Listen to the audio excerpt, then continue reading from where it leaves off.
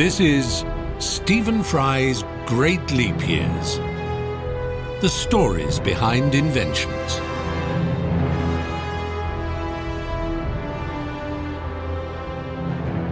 Episode 6. The Iotatron That Wasn't. In Episode 4, we looked at the development of the vacuum tube and the birth of electronics. Bell Labs, the research element of Bell Telephone, nicknamed Ma Bell, tasked to feed Bell's two corporate entities, American Telephone and Telegraph and Western Electric, with technology, materials and ideas, developed vacuum tube electronics, enabling Ma Bell to go transcontinental from coast to coast and then transatlantic and ultimately global. The tube, or valve, opened up the way for radio broadcasting and all kinds of unforeseen and extraordinary uses elsewhere, too. Meanwhile, in Episode 5, we looked at the so-called War of the Currents and Edison's ultimately unsuccessful part in trying to suppress AC power generation and transmission. We saw, too, how a man like oil magnate John D. Rockefeller, with his rapacious ambition, crossed the line in corporate ethics, attracting the legislative ire of government. Antitrust, anti-monopoly laws notwithstanding, Joseph Patterson of National Cash Register and his lieutenant Thomas J. Watson employed similar ruthless buccaneering tactics with their companies. Watson, a prison sentence and fine hanging over him, left NCR to head up a conglomeration of business machine companies, eventually concentrating his focus on the Hollerith punch card tabulation system. He changed the name of the company to International Business Machines, IBM, and led the corporation through the First World War, the Roaring Twenties, and the Great Depression, creating a monopolistic corporation nicknamed Big Blue. Watson fell foul of the government again, being forced to offer customers the chance to buy rather than only lease his machines. The science of electronics, the arrangement of components into circuits that rectify, amplify, redirect, switch on and off, and otherwise manipulate current, had by no means stood still since the father of the telephone, Alexander Graham Bell, put in a call from New York to San Francisco in 1915. Nonetheless, the principle of the vacuum tube had not altered in its essentials. Bell Labs and others had developed many kinds of tube component, but extraordinary as they were, they could hardly be called perfect. They drew a huge deal of current to work and gave off concomitantly furious amounts of heat. And all the time, the subscriber base for telephones was growing, as was the astounding complexity of the system of relays, switching calls through, branching, diverting, holding, millions and millions of times a day via plug-in switchboards, pushed along millions of miles of wires. Although they did not last forever and could be prone to blowing and failing, research and development had at least extended the useful life of vacuum tubes by the mid-20s from 1,000 hours to 80,000 hours, a saving in costs that alone paid the salaries of the new generation of scientists and engineers arriving at Bell Labs. Thanks to Ma Bell's pockets being so much deeper than those of academe, people of higher and higher caliber were being recruited. 2 such recruits are worthy of special notice. One was a tall, exceedingly thin fellow from a small town in Michigan called Claude Shannon. The fellow was called Claude Shannon, not the small town in Michigan. That was called Gaylord.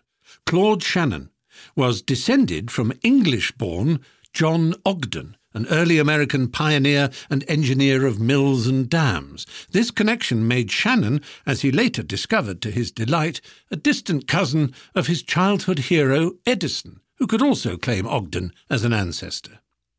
In his early 20s, Shannon, after getting a summer job at Bell Labs and observing switching relays and circuits in action, wrote a master's thesis in which he expressed the idea that electrical switches could operate in the same way as Boolean logic, The 1937 paper, A Symbolic Analysis of Relay and Switching Circuits, has been called possibly the most important and also the most noted master's thesis of the century, and even the Magna Carta of the information age. We will turn to what Boolean logic might be and why this thesis was so important before long. Shannon's academic supervisor at MIT in the 1930s was Vannevar Bush, a thinker also responsible for a single remarkable work whose influence is felt today. His paper, As We May Think, is considered by many to be one of the foundational documents of the information society, opening up the possibility of everything from the mouse to Wikipedia. Under Vannevar Bush, Shannon worked on an early kind of analog computer called a differential analyzer, described by a contemporary as a fearsome thing of shafts, gears, strings, and wheels rolling on disks. It was, in essence, a fast calculating machine greatly in demand by scientists who wanted to do long and difficult calculations for the analysis of phenomena like electron scattering, crystallography, and similar number-crunching tasks. It so happens that in 1937, the same year that Shannon published this paper, another equally important one was being presented in Cambridge, England. A young mathematician just 4 years older than Shannon, by the name of Alan Turing, had, in order to solve some vexing fundamental questions in pure maths, posited as a kind of model, metaphor, or paradigm an abstract universal machine that could, in theory, solve any mathematical problem using an imaginary read-write head which operated like a notional teletype on a strip of paper. Turing didn't do so as a design for a real machine, but, as I say, to settle questions raised by David Hilbert and Kurt Gödel as to the fundamental properties and problem-solving capacities of mathematical, algorithmic, and number theory at the deepest and purest non-applied level. Nonetheless, between them, Shannon and Turing had, quite unwittingly, in what has been called digital computing's annus mirabilis, or year of wonders, laid out precisely the terms on which future computing science would operate. World War was to bring the two men together. In the early 1940s, just before Pearl Harbor, Shannon officially joined the mathematics department at Bell Labs, under the charismatic direction of Thornton Fry. All Frys are charismatic, incidentally. There are no exceptions. From the first, everyone recognized that Shannon was remarkable and different. He was quiet, a pipe smoker, naturally. In those days you could hardly call yourself a boffin unless you were wreathed in tobacco smoke. He liked to ride unicycles and play jazz clarinet, analyze chess positions, and keep himself to himself. But for all his shy, whimsical charm and sweetness of manner, he had an air. From the first, people treated him with some awe. His thesis had already won him awards, and within the small world where mathematics and electrical engineering intersected, a measure of fame and éclat. Scientists tend to refer to colleagues and rivals guardedly as capable, efficient, quite knowledgeable, able, and sometimes even good. We might meet a physicist described by his peers as perfectly competent, and as amateurs we would think, to hear them talk and see them draw equations and graphs on a blackboard, that they were geniuses of the very highest order, certainly compared to us. But gather lots of such figures together in a university or research lab, and they might indeed seem ordinary. But occasionally, very occasionally, the entire community of science can agree that one figure or another stands out enough amongst them to merit the word brilliant. Shannon was always such a man. It wasn't as if he could do rapid calculations in his head, ask him to multiply two double-digit numbers together, 17 by 24, for example, and he'd reach for pencil and paper. But he was universally recognized as exceptional amongst the exceptional. Albert Einstein told his wife, Norma, "You are married to a brilliant, brilliant man." Two brilliants from Einstein. No prizes can match that. The third hero of today's podcast, after Shannon and Turing, though hero isn't perhaps quite the right word, was a very different kind of man, but also one universally recognised as brilliant. His name was William Bradford Shockley, Jr. We British could claim him along with Turing, since he was born in London, but he was raised in the small town of Palo Alto in the Santa Clara Valley, California. It was the town that Leland Stanford, leader of the Big Four railroad barons, chose as the site for the university that bears his name, the beneficiary of his enormous and, let's be honest, rather ill-gotten fortune. The fact that William Shockley was raised in Palo Alto, California, is one of the most important facts I know. It has colossal ramifications. Shockley arrived at the Bell Labs a little earlier than Shannon and was more concerned with material science than mathematics or logic. In fact, his greatest interest lay in what was known as solid-state physics. There was a time when a solid thing, like a crystal or a metal, was regarded as just that, a solid. But science knew now that all materials had a world of atomic excitements going on inside them. Different materials exhibited different properties at the atomic and subatomic level. The disposition and quantities of the bands of electrons whizzing around the nucleus, for example, altered the conductivity or resistance of a material. Copper, everyone knew, was a good conductor of electricity. That's why it was the preferred metal for power cables and electrical wiring. Glass, on the other hand, was a terrible conductor. Not always a bad thing. Your terrible conductor is my good insulator. The ability of materials to conduct or insulate was part of the game of getting electricity to behave the way scientists and engineers wanted it to behave.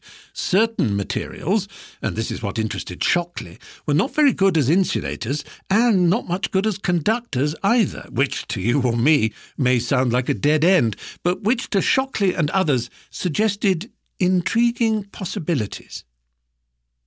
In the early days of radio, the cheapest usable devices for listening to broadcasts were the so-called crystal sets, using a component known popularly as a cat's whisker, made of iron or galena or molybdenite or carborundum or sometimes silicon. The cat's whisker, or crystal detector, worked as an early kind of rectifier, converting the current from AC to DC, utilizing the special quality of just those materials which, despite being in different conductors and in different insulators of electricity, could work as a kind of valve, allowing almost no resistance in one direction while offering high resistance in the other. Today, we would call such one-way components diodes, and the media with those special properties semiconductors. They were indeed the cat's whiskers.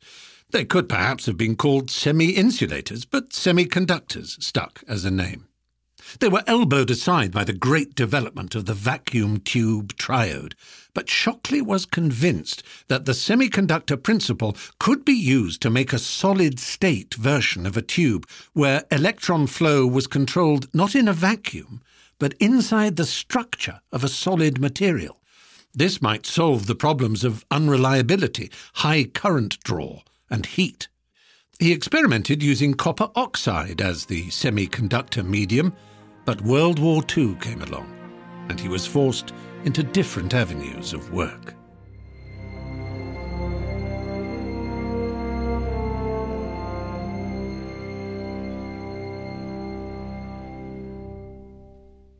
During the Second World War, British scientists came to the Bell Labs to share ideas under the Tizard mission.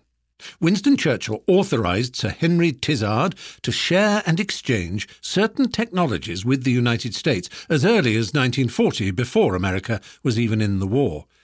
British scientists had made some cunning and remarkable breakthroughs, but needed American money and materials to help develop them. The British, for example, had developed radar. The monitoring stations along the south coast, as we know, helped us win the Battle of Britain and stave off invasion. But for radar to work better and more accurately across the whole theatre of war, it needed more power. The belting out of shortwave, really short, microwave pulses took furious amounts of juice, and the consequent build sizes of radar devices made field radar, or on-board radar for Air Force or Navy, wholly unfeasible. Two British scientists at the University of Birmingham in England, John Randall and Harry Boot, had brought a device called the cavity magnetron to a pitch of perfection no one else had come close to managing. A group from the Tizard mission brought their magnetron, orders of magnitude more powerful than any yet built, to Bell Labs, and Shockley and others fell on it with joy. The physicist Luis Alvarez said that it improved upon contemporary technologies in terms of power output by a factor of 3,000. To try and make sense of such a giant leap in technology, Alvarez put it this way: if automobiles had been similarly improved, modern cars would cost about $1 and go 1,000 miles on a gallon of gas. The cavity magnetron has been called the single most important invention of the war. It allowed on-board radar for aircraft and shipping, and it trickled down after the war into our beloved microwave oven. Their use with proximity fuses coupled to anti-aircraft batteries is reckoned to have all but neutralised the doodlebugs, the V-1 flying bobs that Germany sent over to London. Randall and Boot are not perhaps as well known as they should be. Randall was especially remarkable. Not only did he contribute to this astounding breakthrough, but he also led a team researching the structure of DNA. His deputy, Maurice Wilkins, shared the 1962 Nobel Prize with Crick and Watson, but that's a whole other. The magnetron, using, as the name implies, the magnetic side of electromagnetism, sent out microwave pulses and showed that electronics could certainly go further. And Shockley and his team at war's end set about returning to the question of whether or not solid-state semiconductor materials could be used to do the work that vacuum tubes were doing. Two scientists under Shockley at Bell Labs, John Bardeen and Walter Brattain, tested on December 16, 1947, a device using germanium crystal with gold point contacts forced in and a paperclip used to wiggle the contact. It worked. It amplified current. It rectified current. It even, and this was the acid test for some, oscillated, produced a continuous wave. Some instantly knew that what had been produced was epoch-making and of the very first importance. A notice went up on the Bell Labs notice board inviting people to vote for a name for this device. These were the options. 1. Semiconductor triode. 2. Surface states triode. 3. Crystal triode. 4. Solid triode. 5. Iotatron. 6. Transistor. I'd have voted for Iotatron any day. At which city shall I aim the beams of my new Iotatron? London? New York? Tokyo? You choose, Mr. Bond. But the winner was a mixture of the words transconductance and varistor, a word for a variable resistor diode, much in use in the Bell system. Transistor. It seems that the ultra-competitive Shockley was now inspired, as much by intense rivalry as anything else, to develop on his own an alternative to Bardeen and Brattain's point-contact solid-state transistor. He was maddened that his name, William Shockley, wasn't included on the patent application that Bell had filed for the component, despite his view that it was his work on the so-called field effect that had enabled it. His alternative version, worked at in secret, was called the junction transistor. It utilized the principle of what Bell Labs metallurgists had called P and N states. In a P, or positive conductivity state, the material had a deficit of electrons around its atoms, or a presence of what were called in the jargon holes. The N, or negative state, had an excess of electrons. Shockley's junction transistor sandwiched one slice of p-state germanium between two of N, rather than jamming contacts into the material, the way the Brattain-Bardeen point contact transistor did. The Shockley junction solution struck everyone as more elegant than the point contact original, and this was the kind of transistor that went on to be rolled out everywhere. The prototype is on display today in a permanent exhibition at the Nokia Bell Labs Murray Hill, New Jersey headquarters. I've actually touched it. I'll tap the very finger that touched it on the microphone. There.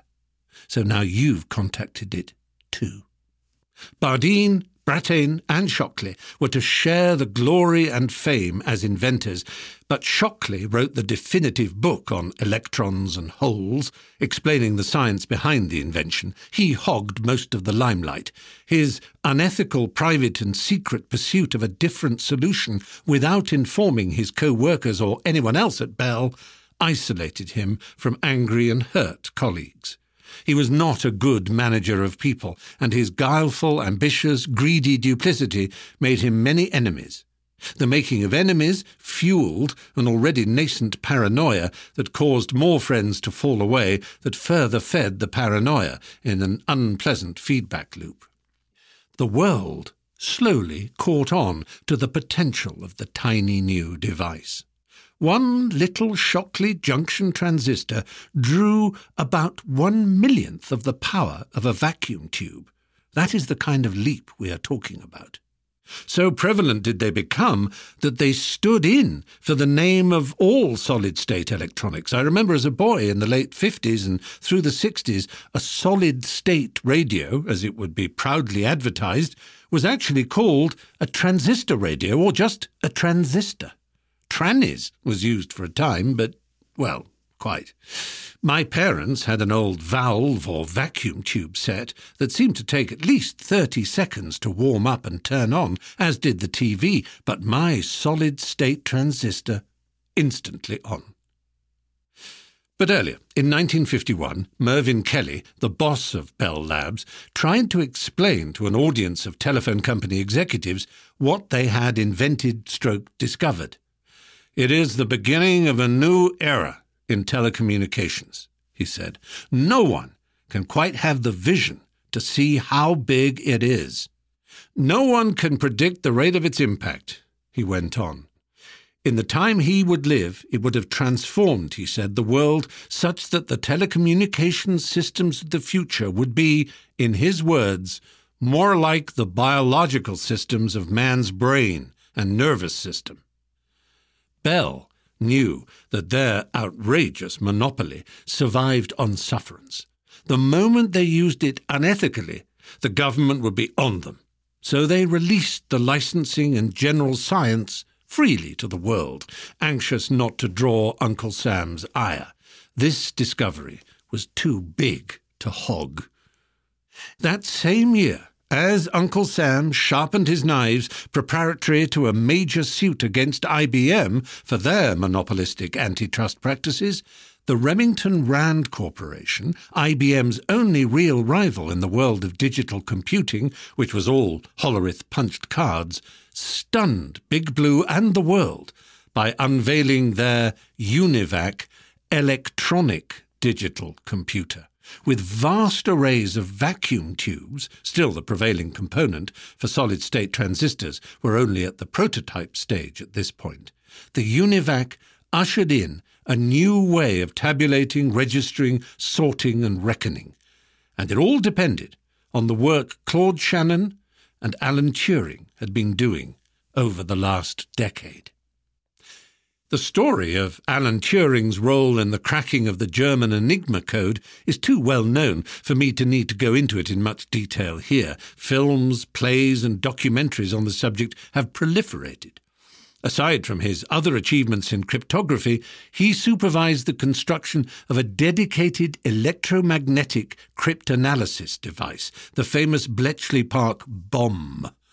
His pure mathematical work seems to have given him a unique insight into applied solutions for cryptanalysis, namely taking his notional idea of a universal computing machine and actually building one. Tommy Flowers, the General Post Office's expert on vacuum tube or valve technology, as we British called it, built the Colossus machine at Bletchley that is a candidate for the first ever digital electronic computer. It not only found solutions, it could also store variables and data. In 1942, Turing was sent to Washington to assist on the construction of one of the code-breaking bombs for the US Navy. And he also visited and stayed at the Bell Labs, where he and Shannon enjoyed a brief but warm friendship. Shannon was fascinated by and had written extensively on cryptography, but the two didn't talk much about that. Perhaps security considerations meant that each knew nothing of the other's secret role in the same field. But Shannon talked with Turing about the very nature of intelligence and whether machines could achieve it. Turing was aware of Shannon's idea that any solution available to Boolean logic, the true, false, and, or, not, nor, and so on of binary numbers, could be achieved using electrical circuits and logic gates. This kind of algebra was named after George Boole, an English mathematician who had elaborated a series of tools for using mathematics to address the question of logic. In usual algebra, expressions refer to a range of numbers, A equals 12, B equals 3, and so on. In Boolean algebra, they only represent one of two values, true or false, which can be represented as the binary numbers 1 or 0. These binary digits, or bits, can satisfy all kinds of logical operations. You can arrange either electromechanical relays or electronic vacuum tubes, or later transistors, to act as switches to create logic gates that open or close according to the Boolean operators and their conditions. I won't, can't, shan't, mustn't, shouldn't, daren't go much deeper than this for all kinds of reasons that you can guess. Even if I could describe it perfectly, it's better understood not with words but with diagrams. The important thing was Shannon's insight that all this logic can also be done by circuitry and switching, and, once the technology arrived, by electronic rather than electromechanical switching. And it can all go into the wiring of a machine which would conform with Turing's idea of a complete universal machine, what was already being called a Turing machine, or a Turing complete. Shannon went further than his original master's thesis. In 1948, he published a paper called A Mathematical Theory of Communications, which posited that essentially all communication is the same. Regardless of technology or medium, it will always move from a source to a destination by way of a transmitter to a receiver. In its course, it will encounter the problem of noise.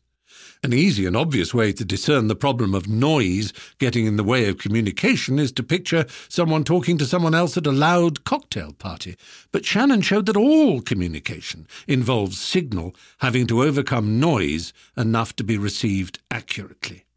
Shannon developed the idea that there is a lot of redundancy in our communications, without which faithful transmission and reception would be clearer and more reliable. It would be possible to drop plenty of elements and still get a clear message. Post drop lots elements still clear. To compress the signal, in other words, without loss of meaning. All communications, he theorized, can be enabled as a signal reduced to bits, literally binary digit bits, like the ones and O's of Boolean algebra. All communication is, in the end, information, and all information is the same, reducible to binary digits. It may seem obvious to us now, but it was the mother of all breakthroughs. Bell Labs was working on a phone system called PCM, Pulse Code Modulation, that offered an example of Shannon's theories in practice. The electrical waves that constitute the call of a human voice or any message could be sampled as they moved up and down. Bell's PCM system did this at a rate of 8,000 samples a second. These samples were translated into on-off pulses, bits, binary digits, ones and zeros. So, as science journalist John Gertner, who wrote The Idea Factory, A History of the Bell Labs, puts it, instead of sending waves along phone channels, one could send information that described the numerical coordinates of the waves. The receiving station could then decode the numerical coordinates and reconstitute them into voices without any significant loss of fidelity. This prototypical form of digital communication was shown to work.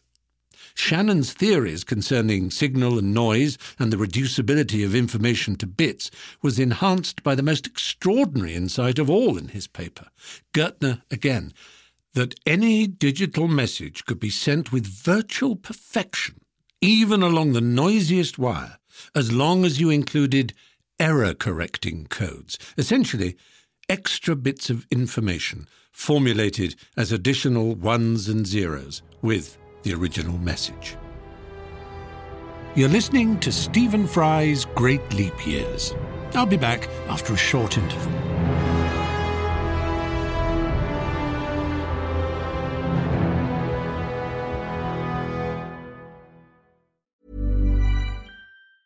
Many of us have those stubborn pounds that seem impossible to lose, no matter how good we eat or how hard we work out. My solution is PlushCare.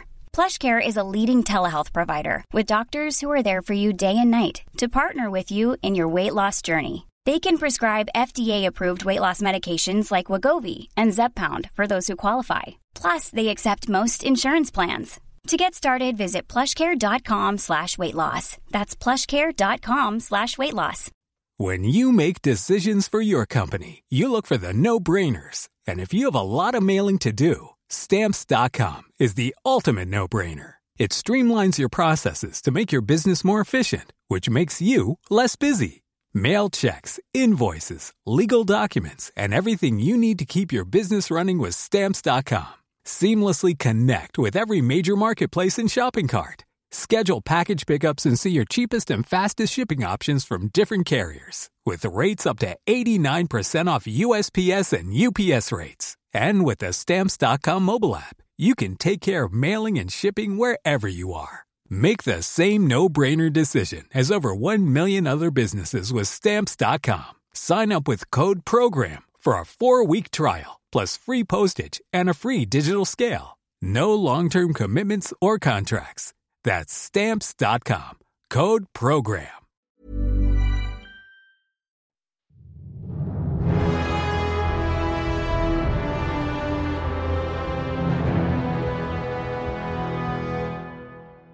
So, let's examine our great leaps. 1. Turing's universal machine, verified by his work on code breaking, which opened the door to the possibility of algorithmic programming and universal problem-solving in digital computing. 2. Shannon's master thesis and subsequent communication theory paper, demonstrating that electronics can perform logic and that information can be digitized and communicated without loss through noise.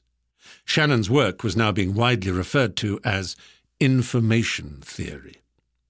3. Bardeen, Brattain and Shockley's development of the solid-state semiconductor, the transistor, and 4. The arrival of UNIVAC, the first commercially available digital electronic computer. Another candidate, along with Colossus for first ever Turing-complete electronic digital computer, was ENIAC, Electronic Numerical Integrator and Computer. ENIAC was developed at the University of Pennsylvania for wartime use, calculating artillery firing ranges, the very task Shannon had been put to work on by the US government during the war, as it happens. But it was general purpose and could be programmed to do other calculations and data manipulations. Its builders, John Maudsley and J. Prepser Eckert, left academia to build the commercial version, UNIVAC, for Remington Rand. IBM, being IBM, responded to the threat to their monopoly as quickly as possible, and despite a 2-year start from Remington Rand, Big Blue's 701 and 702 line of electronic digital computers came to market and were priced aggressively enough for IBM to make a heavy loss on them and, as they intended, for Remington Rand to start to lose market share as a result. Big Blue's deep pockets and questionable practices once again pushed them to the top of the computer game. They became known as Snow White, and their 7 smaller competitors, including Remington Rand, as the Dwarfs. By 1952, Thomas Watson Jr. had taken over from his father and was to run the corporation until 1971. For 13 years, Uncle Sam pursued antitrust allegations, the longest attempt in U.S. history, until the moment the Reagan administration came to power and the case was summarily dropped. The sliver of germanium crystal that could have been called the Iotatron, but was now known as the transistor, had by the mid-50s been refined under Shockley's jealous watch into something that could be manufactured now in quantity, and the prospect of solid-state electronics replacing vacuum tubes in computers, radios, telephone exchanges and televisions was real and imminent. My little transistor radio was ready for mass production. But germanium is a very rare element, and it's hard to grow crystals from it. So other semiconducting materials were looked at.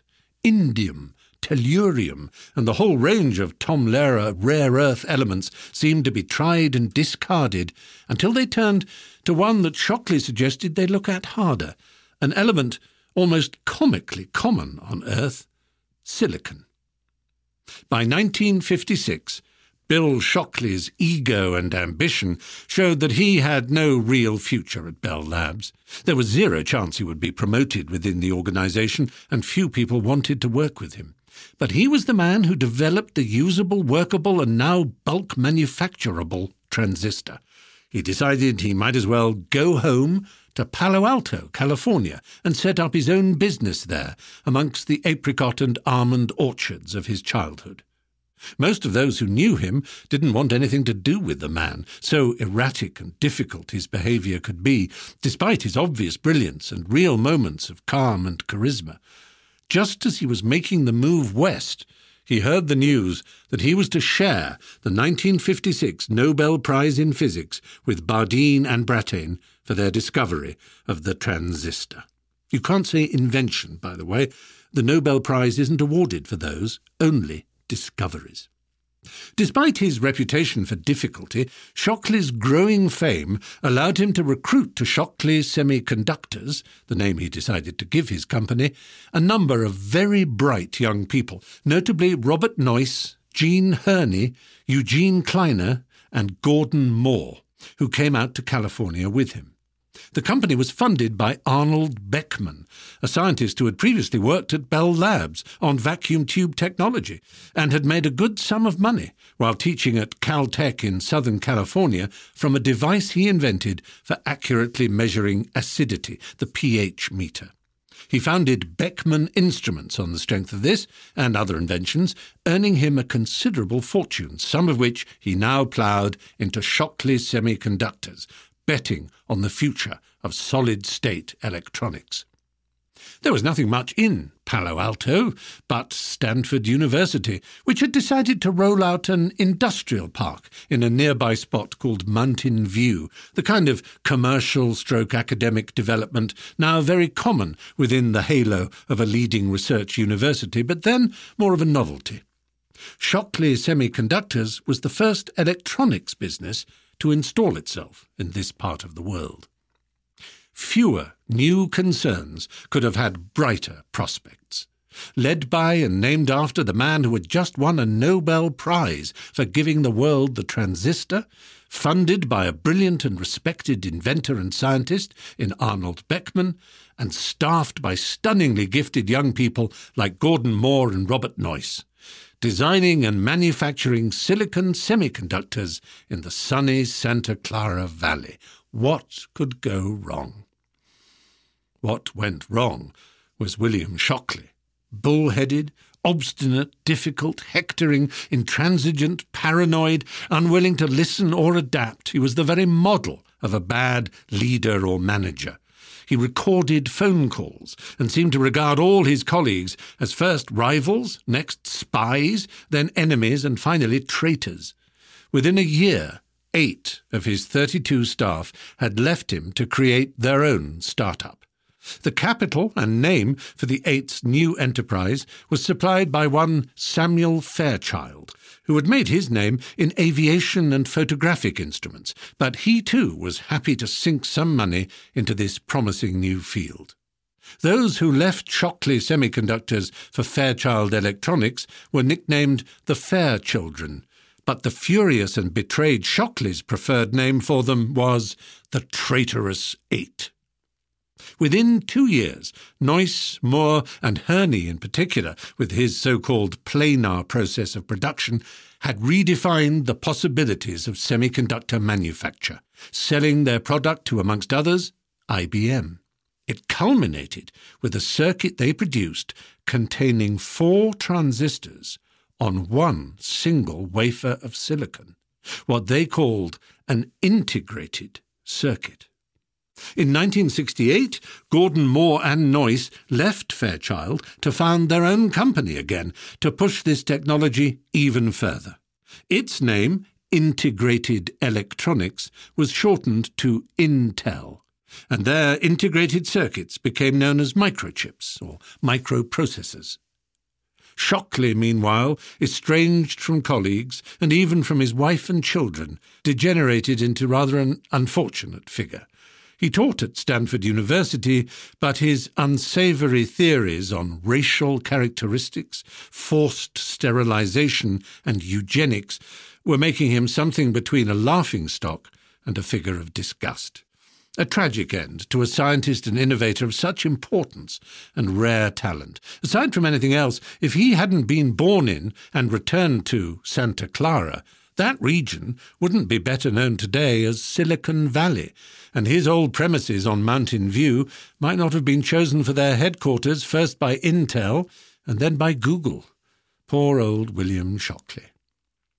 Around this time, the ringleader of the Traitorous 8 and one of the founding fathers of Intel, Gordon Moore, propounded his famous law. Let's look at one of Claude Shannon's favourite pastimes to get a sense of what it means.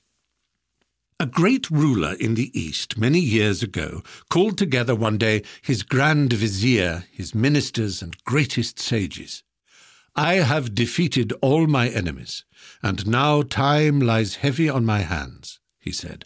"I want some occupation, some pastime, some puzzle that will absorb my time, fulfill my passion for war, strategy, conquest, tactics. Whosoever invents such a thing shall be granted any wish." Well, you can imagine how hard all the wisest and most cunning talents in the empire worked. The designers, creators, poets, planners, inventors, dreamers, and visionaries busied themselves to come up with some creation to satisfy the emperor's ennui and win the prize. When the day came, the emperor strode round the great hall of his palace, looking at each of the offerings submitted for his inspection. Gold, silver, and brass, forts and castles of immense mechanical sophistication promised hours of realistic gameplay, enough to satisfy any bored imperial warrior, surely. He passed by each stand like a celebrity chef judging a cookery competition, or a duchess at a flower show, sniffing, tweaking, prodding, testing. Nothing tickled him or worked his saliva glands until he came to a table at which sat an old Persian man who gave him a wrinkled, snaggle-toothed grin and bade him sit before him and play the game he had invented. It looked very plain next to the great artifices and apparatuses created by the others. A wooden board, 2 ranks of pale boxwood figures facing across to 2 ranks of identical ebony figures. The inventor pointed to show the differences. "My game is unique because there is no luck, just planning, cunning, skill, daring, and imagination, just like war and just like life. Here is the king. In my country, we call him the Shah. I shall be the black pieces. You must attack my Shah. When he has nowhere to move, you may cry, Shahmat, the king is dead. Checkmate, said the emperor. Close enough, said the inventor. He showed the emperor how the chessmen were allowed to move, and they played, and they played and played and played. The emperor had never experienced a game like it, such complexity from such simplicity, such traps, surprises, artful creations and combinations. The other entries in the competition, to please his imperial majesty, stood no chance. This new game of Shahmat was declared the winner. "You may ask me for any reward," said the delighted emperor. "My wants are simple, my family small," the inventor replied, removing from the board the few remaining pieces from their last game. "You see my chessboard here, 8 squares by 8. I would ask for just a grain of rice to be placed on the first square, 2 on the next, 4 on the one next to that, then 8, then 16, and so on, until you have come to the last square, just adding twice as many grains each time." "Ha!" cried the emperor, clapping his hands. "For all your cunning, you missed a chance to enrich yourself, old man. You are too easily satisfied. Bring a bag of rice." Within moments, the Grand Vizier was pinching out a single grain from a sack and placing it with haughty disdain onto the first square, A1 in modern chess parlance, or Queen's Rook 1. 2 grains he placed on B1, 4 on C1, 8, 16, 32, 64, and finally 128 grains on H1, King's Rook 1. The Grand Vizier was getting bored and had sent for a pair of tweezers. 128 was rather fiddly, and for A2 he would have to count out 128 and then another 128 to fill that square with 256 grains, which was already too much for the square to contain. Uttering a weary oath at the nuisance of it, he chose instead to place a small stone on the square and heap the grains onto a floor tile. B2 needed 512 grains. The emperor saw that this was going to be a boring procedure, waved a hand, and was making to move off when his chief astronomer and mathematician, the most wise and learned sage of the day, stood before him and blocked his way with a respectful bow. "Sire," he said in an urgent whisper, "I have made calculations. By the time the vizier gets to the end of the 4th row, it will require 2 billion grains of rice just to fill that 32nd square. By the time he is on the 2nd square of the 7th row, over 500 billion grains. By the end of that row, it will be more rice than the world has ever seen.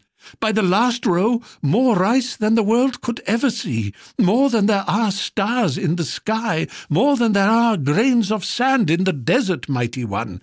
If you grant his wish, you will bankrupt the empire, and the world will be a parched desert."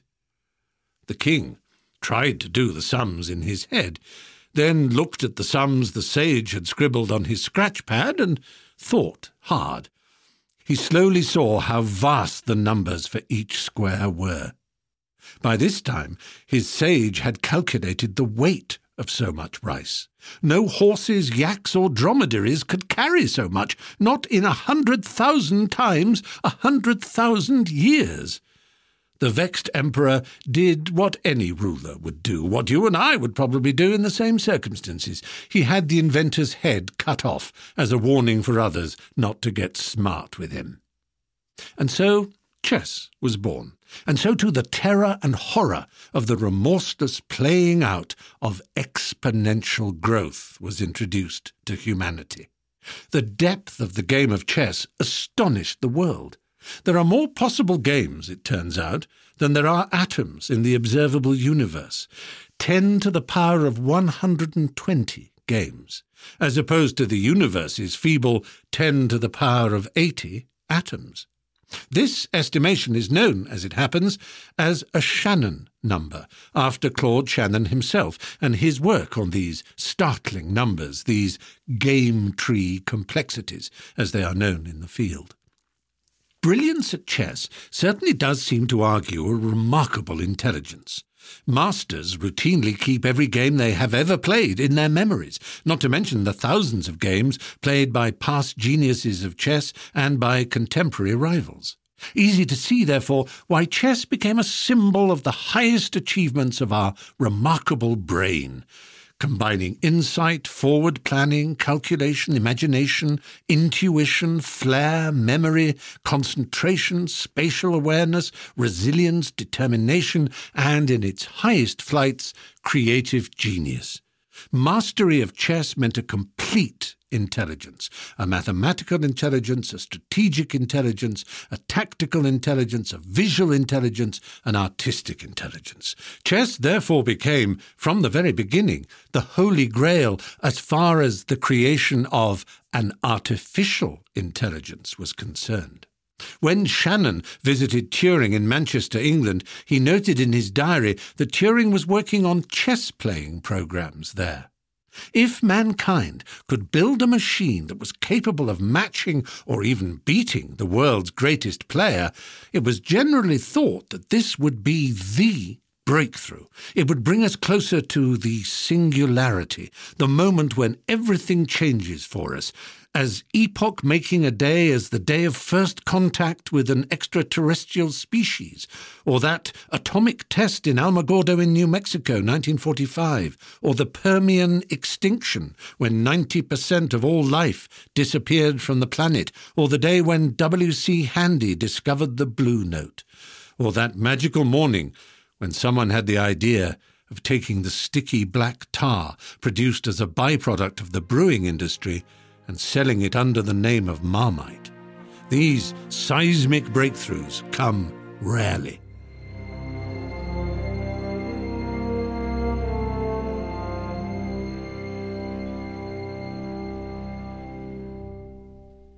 So, as the 20th century moved on, chess remained on its throne, awaiting the day it could be played by a machine as well as by humans. The grains of rice on the chessboard story has been told in many ways, with many variations, and is often used to explain the havoc exponential growth can wreak and how manageable integers can explode into numbers so vast that our earthbound sublunary imaginations cannot hope to deal with them. Everything in life seems to be exponential. We are the result of exponential division. One cell becomes 2, 4, 8, then 16, and so on, until a blob can somehow arrive in the form of a jellyfish, a grizzly bear, an orchid, or me.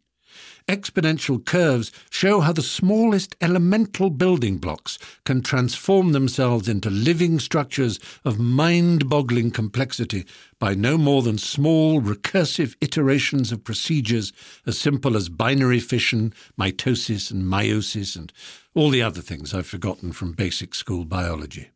So, back to Gordon Moore, who proposed what has become known as Moore's Law. He said that processing speed / power / capacity would double every 2 years. The way he actually put it was to prophesy that it would be possible to double the number of transistors on any given area of silicon every 18 to 24 months, which amounts, broadly speaking, to a doubling of processing power, or perhaps more importantly, to a halving of the cost of computing every 2 years. The grains of rice were transistors, and the squares were chips of silicon. And extraordinarily, miraculously almost, Moore's prediction, cast to be a guide for industry to help with their planning, turned out to be true. From 4 transistors on one chip to 8, 16, and so on, the ineluctable, terrifying ascent from a slow rise to a sheer wall happened, and is still happening now, each doubling being, of course, of a vaster and more incredibly huge number. With elegant, cruel, symmetrical irony, chess, for so long the very symbol of human intelligence, fell to those very same ineluctable exponential laws that caused, in the old fable, the death of its greedy, rice-loving inventor. The Goliath of machine intelligence was sent out to meet the David of human intelligence in the form of chess. 1996 turned out to be the year of the reckoning. Deep Blue, IBM's dedicated chess machine, defeated Garry Kasparov, probably the greatest human player ever to push a pawn. If, back in the 1950s or 60s, you had told one of the fathers of artificial intelligence or of the information age that the day would come when a human-constructed device would beat the world's best chess player, they might have suggested that this moment would mark some kind of real, powerful and potentially terrifying watershed. Yet the Deep Blue victory did not elicit the reaction that might have been expected because Deep Blue cheated. It or its team may or may not have played quite fair in the usual sense, but it cheated in a more meaningful way. Rather than devising an intelligence, Deep Blue's team at IBM realized that by the mid-90s, integrated circuits had become powerful enough to look at 200 million chess positions in a second, could throw itself ferociously into every move and counter-move, and look deep into scenarios that could offer it the best candidate move in every position. It was remorseless and frightening. Kasparov and others described the experience as feeling that a great, grim granite wall was approaching them and could not ever be stopped. They were engulfed by the power of the program. Screw creativity, imagination, insight, understanding and intelligence. This was brute force calculation, as mindless but effectively destructive as a cyclone or a swarm of locusts. This victory was not artificial intelligence, or indeed intelligence of any kind at all. Deep Blue was a single-task calculating machine that proved nothing other, unfortunately, than that chess wasn't, in the end, so difficult a nut to crack. It wasn't so much a victory for AI as a defeat for human cognitive exceptionalism. Chess had shown itself not to be a symbol of the human brain's unique greatness after all. It was not our champion in the fight for intellectual and cerebral supremacy. Larry Tesler of Xerox PARC has a rueful but insightful law named after him. The moment a machine can do it, it's no longer artificial intelligence. The moment Deep Blue defeated Kasparov, chess stopped being a realm for AI.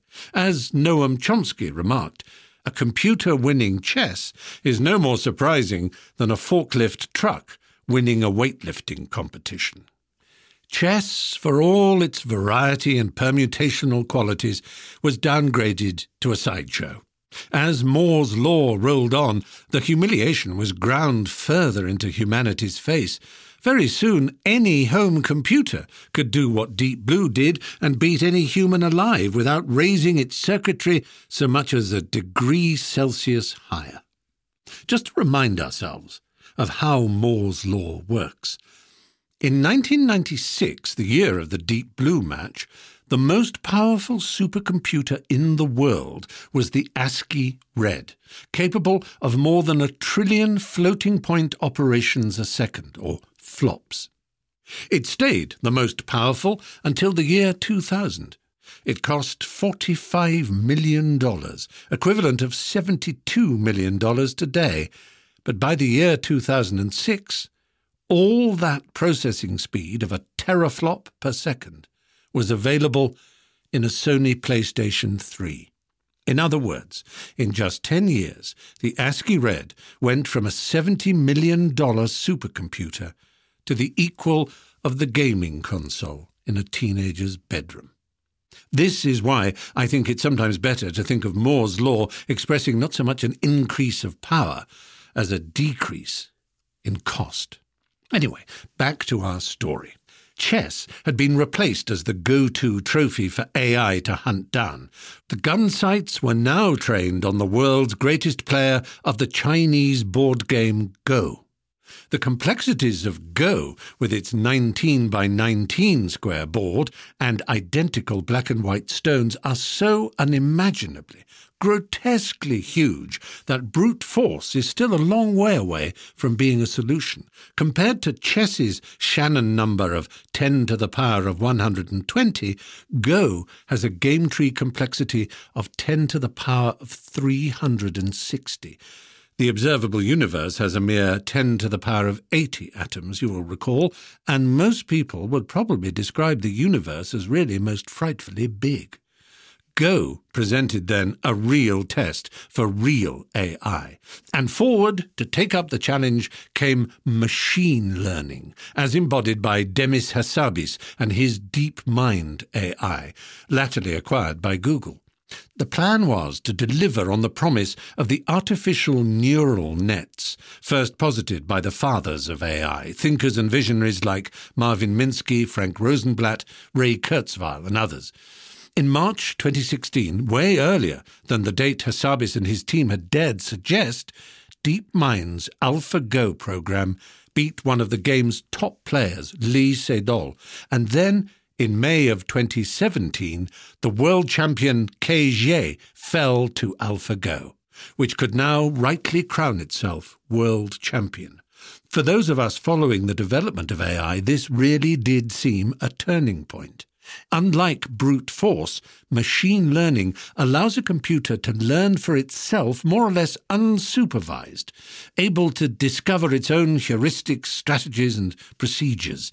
Given the smallest instructions and the most basic carrot and stick drive to reward itself for wins and punish itself for losses, reinforcement learning proved itself capable of play that justified, in the view of Go masters, the descriptions beautiful, bold, surprising, creative, imaginative, intrepid, and artistic. Tesla's rule bids us say, yes, but Go is a closed, abstract system. It has no reference to anything outside itself. It is isolated from the mess and noise of the world. Therefore, winning at Go requires no real intelligence. Well, advocates for deep machine learning could point to IBM's AI system, which Big Blue named Watson, of course, after the father and son who between them ran IBM for 57 years. Watson amazed a lot of people by beating human champions in the long-running TV quiz game Jeopardy! There are still those who think someone from IBM was pulling on levers in the tradition of mechanical chess automata, or Professor Marvel in his tent operating the fake Wizard of Oz. But for the rest of us, this astonishing coup demonstrated not only a computer's known ability to access, analyze, and reproduce facts at lightning speed, but also a commendable grasp of Jeopardy's perverse and idiosyncratic inverted question and answer format, not to mention the tortuous puns, homophones, rhymes, and other forms of high-level wordplay necessary to understand a question in the first place. Watson, who is, of course, a bundle of AIs, really, not one master brain, was offline when playing the game, but had all of Wikipedia baked in, naturally, plus more than 200 million pages of other information. And this is where it all gets interesting. The data that AI had to mine in order to play Go were really no more than the millions of games it had played with itself. But Jeopardy's AI needed to grind out, sift, winnow and refine the world's knowledge, such of it that a TV producer might regard as general, at least. Obviously, all deep scientific specialist and more obscure information was ruled out, but even if Watson needed only 0.25% of human knowledge in order to compete on Jeopardy, IBM could fanfare Watson's victory, which, like Deep Blue's, was, after all, first and foremost a promotional tool for its sales department, as proof of how efficient a fuel data can be when it comes to powering AI. Just as silicon seems to be reaching a kind of saturation point that might bring Moore's law to an end, so gallium arsenide and other semiconductor media look to be taking us to the era of quantum computing. Put the giant leap in computing power quantum stabilization will bring about, together with brute force, deep machine learning, reinforcement learning, language recognition, universal data mining, and you start to get closer to something you might tentatively call intelligence. Our brain, after all, has compartments too, 2 hemispheres divided into many chambers, lobes and areas of specialty. We, like machines, have regions that process data and access memory banks and lookup tables. Has Moore's law really taken us this far? Is the copper wire that leads from Volta via Faraday, Morse, Bell, Edison, Tesla, Shockley, Shannon and Turing slowly turning into an umbilical cord that will power the birth of new sapient robotic or cyborg life on our planet, and soon?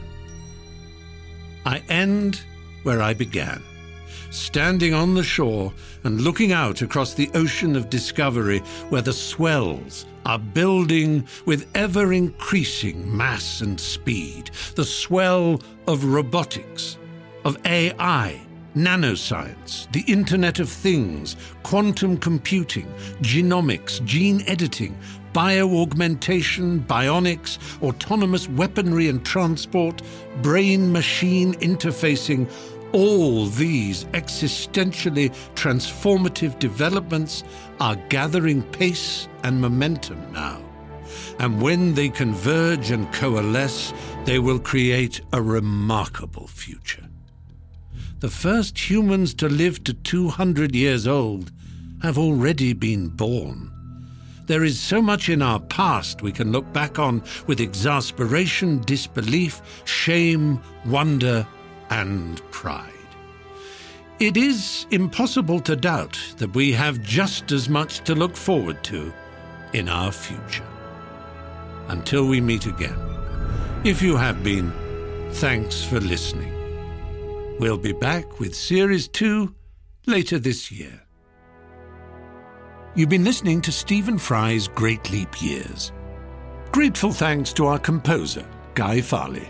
Also thanks to the Audio Network. For further information on the podcast series, visit stephenfry.com/Great Leap Years. Great Leap Years is produced by Andrew Sampson and Norman Goodman. This is a Sam Fry Limited production.